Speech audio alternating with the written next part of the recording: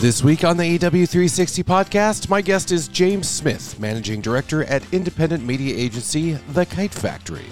James and I discuss his leadership journey, inclusivity and purpose for clients and audiences alike, and the heart, art, and science of media planning and buying.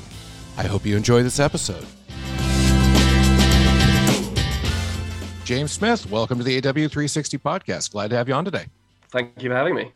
So you are Managing Director of The Kite Factory. Tell me a little bit about The Kite Factory and what you guys do there. So The Kite Factory is a London-based media agency that focus on media planning and buying, but what our sort of real emphasis on is performance media. So anything that we do, any investment we make in media is all tied back to actually what that delivers in terms of business outcomes. So making sure that the clients can see a tangible return on what they invest with us. Excellent. And according to your bio, and I find this just amazing, okay, you had the quickest path to managing director that I think I've ever seen. So you started at the Kite Factory in 2011, is that correct?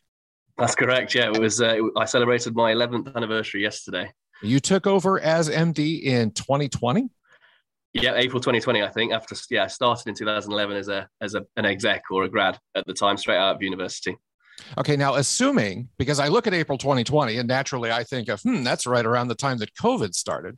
But assuming that didn't factor in here, how did you fast track from where you started to MD in that short span of time?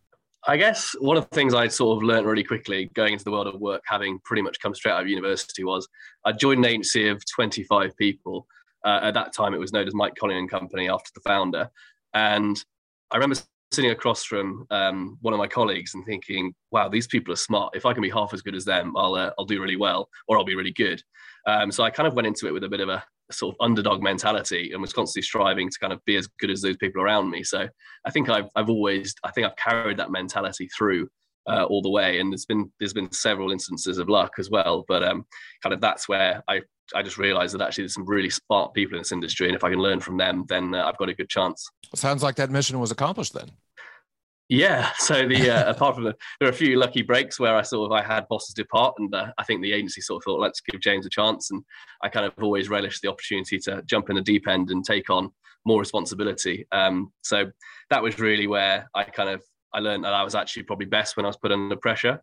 And actually, as I grew in confidence, and I realized that actually a lot of what we do it's kind of in whether we pitch, whether we present, a lot of it's a performance.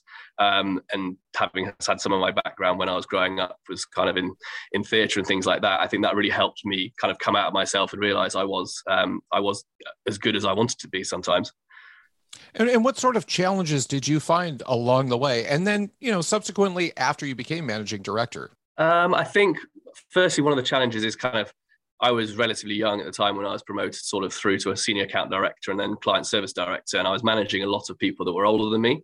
I think some people do find that difficult. And I think, again, that was another opportunity for me I had to prove I was good and hadn't just been put in that position because it looked good for the agency, for example. So again, I think it was about inspiring the confidence of those around me, especially when they were older and been in the industry for a lot longer than I had, that actually I knew what I was talking about, because I never wanted to be one of those managers that sort of leads by dictatorship. It was very much like, actually, I'll give you autonomy to do what you think's right, and sort of go for what you think's right. And actually, if it goes wrong, then we'll move forward together and we'll learn from that. Well, one of the mantras that the Kite Factory has that I've noticed that I find particularly refreshing, but also a little bit unusual for the industry, particularly in the media planning and buying side, is that of heart, art, and science. What can you tell me about that, particularly the heart part? So I think that really comes from it's one of the other difficulties I had growing up in the businesses. It's a bit like sort of sitting inside a car and never seeing what it looks like from the outside in. And it was like we were very, very good at talking about ourselves internally. Our clients really enjoyed working with us and knew we did good work. But for anyone outside of that and anyone in other agencies, we very much went under the radar. So what we realized when we rebranded that was April 2019 to the Kite Factory, was that at the heart of what we do is our people. And that's where the heart comes from, because if our clients like working with our people and they know they can be trusted and will produce good work, that's really kind of the epitome of what we kind of strive to achieve. Because actually in media, a lot of what happens, whether it's planning and buying and the pricing, it's all the same a lot of the time. So actually, how do you create a point of difference? And I think that's where it comes through our people. And the art and science parts, particularly as it relates to performance, everything is dictated by performance and the success that you see, or, in some cases, maybe a client wouldn't see. Where does the art and science come in? Absolutely. So I think obviously the heart is where it starts, and that's kind of understanding the brief from the client. We work with lots of not-for-profit clients, so it's really important that we think about where we invest their money to get them the best return. And the art comes from really uncovering the insight that gets us to the media strategy, and that's the skills we've learned through kind of through some of the things we learned through our training and development program, but also looking at what others do really well. So uncovering the insight that really gets us to the media plan that helps deliver the performance that our clients are asking for. And what kind of challenges do you see down the road? And this is kind of a question that I ask almost everybody, but for you in particular, you're younger, and it's a lot of experience to have in a short span of time. Do you think you're better equipped to handle a lot of the challenges to come, and what might those be? I think it's where we're trying to get ahead of the curve. I think I'm just constantly looking at the agency and thinking, actually, how do we make sure we're ahead of the curve, especially with the challenges people are facing with attribution and understanding customer journeys to get to the final conversion point of sale a lot of the time. And no longer is it kind of someone will look at an Instagram ad and then click through and then purchase straight away. There are probably about 14, 15, 16 different touch points with a brand before they go on to purchase.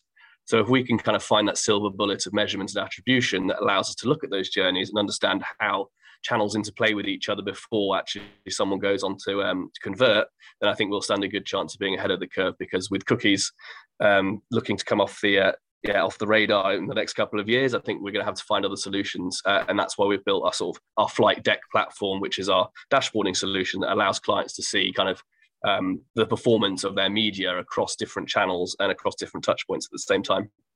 One of the things I find fascinating about this industry right now, particularly with the death of the cookie, or the eventual death of the cookie, I suppose as it is, because it feels like the cookie's been dying forever at this point, is what sort of mechanisms do you have in place, or do you see will be in place to replace it?